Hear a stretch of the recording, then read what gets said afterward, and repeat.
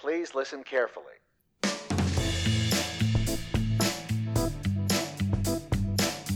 Hey, and welcome to Caveat Realtor with Virginia Realtors, where we discuss the real issues that realtors face. I'm Kate Orslon. And I'm Laura Farley. Remember, Caveat Realtor is meant to provide general legal information. Nothing we discuss should be considered as legal representation or legal advice. Hey, Kate. Hey, Laura. How are you? I'm good. How was your Thanksgiving? It was great. They actually trusted me to make a turkey this year, and I didn't burn down the house. Nice. I know. Big wins. How about you? I have not been trusted with that yet. I still have too many Pinterest fails in my past history that they don't trust me with anything important. I did make a delicious apple pie, though. Look at you go. I know. I'm proud of you. I worked hard. So now that we've talked about Thanksgiving, let's talk about giving. Or maybe not. Maybe not. So we briefly discussed the Real Estate Settlement Procedures Act, or RESPA, in last week's episode on charitable giving.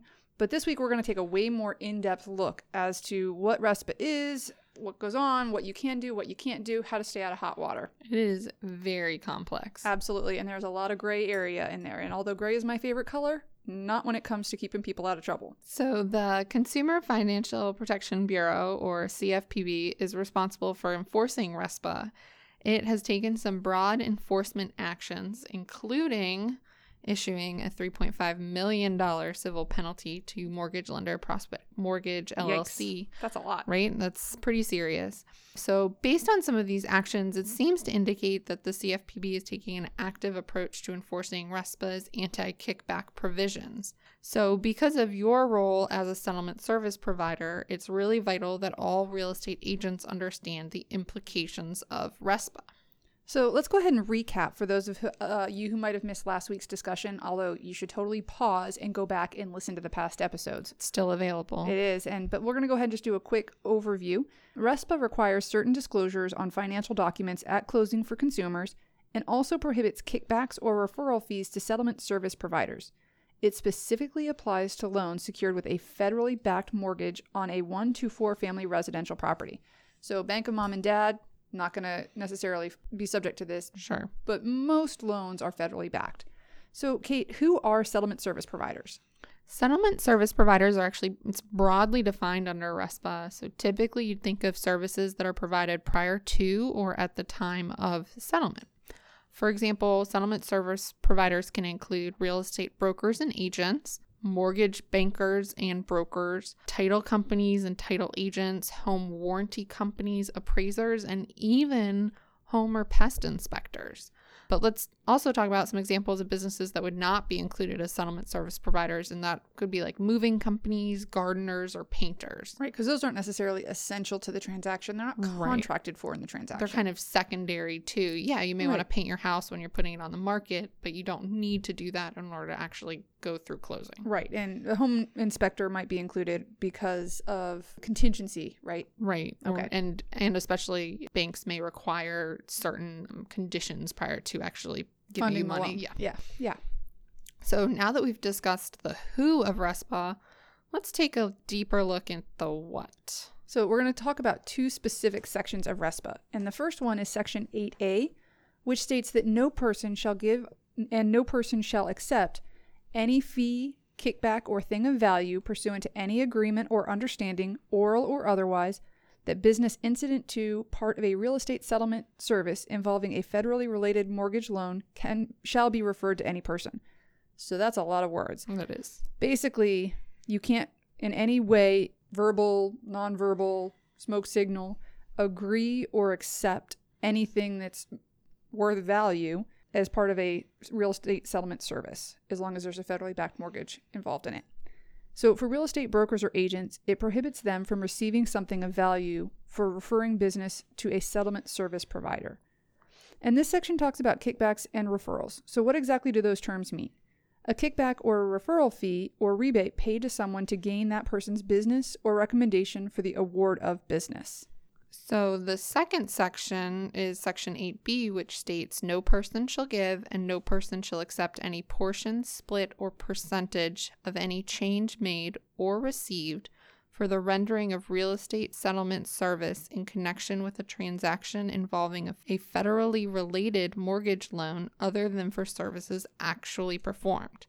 This addresses kind of the splitting or sharing of fees and prohibits fees unless they're for services actually performed. It also means that the person who performs the legitimate service, therefore earning the fee, cannot split or share the fee with the person who provides the referral. So that means that I can't give you money unless you actually go do whatever it is I'm paying you to do. Correct. Okay. So it's a lot of what you can't do.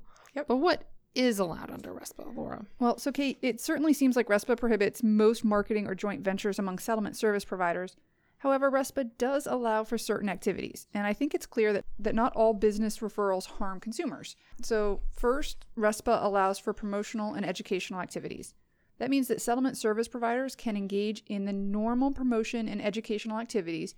However, they must not cover the expenses that a real estate broker or agent would need to pay, and the activity cannot be tied to referrals in any way. So I can pay to do advertising, but I can't pay a percentage based on how much business you're referring to me. Gotcha. The other thing it allows for is payments in return for goods provided or services performed. RESPA specifically allows for the payments of fees involved for services actually provided. So, for example, to attorneys for their actual services during the closing process. Right.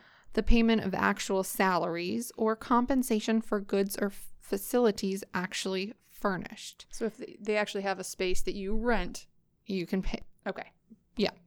It also allows for payments pursuant to cooperative brokerage and referral arrangements between real estate agents and brokers. So this is really important. It's a really important exception because it is a widespread industry practice for real estate agents. Right, absolutely. You can always refer to another real estate licensee and not be in violation of RESPA. Mm-hmm. Finally, RESPA allows for affiliated business arrangements provided certain requirements are met. Under RESPA, brokers and agents can own an interest in a settlement service company, so for example, a mortgage company, so long as the agent does three things. And the first thing is discloses the existence of the arrangement to his or her client at the time of the referral. Second, does not require the client to use that specific company. And third, the agent or broker does not receive any payments other than the return on his or her ownership interest for that specific company. So you can't receive, based on the number of referrals you're making, it's I am a 1/10 owner, so that means I get 1/10 of all profits. Absolutely. Okay. And here it's important to remember that the settlement service company must be an actual business with sufficient capital and employees and must perform the core services associated with that industry. It can't really be a sham type of business that's set up in order to retain what is actually just referral fees. It's got to be a legitimate business. Right. So what happens if you're found to be in violation of RESPA? Well, as mentioned in the beginning, there can be some pretty hefty fines. And if you're found to be in violation of RESPA, you can face charges of up to $10,000 per violation or imprisonment for up to 1 year or both.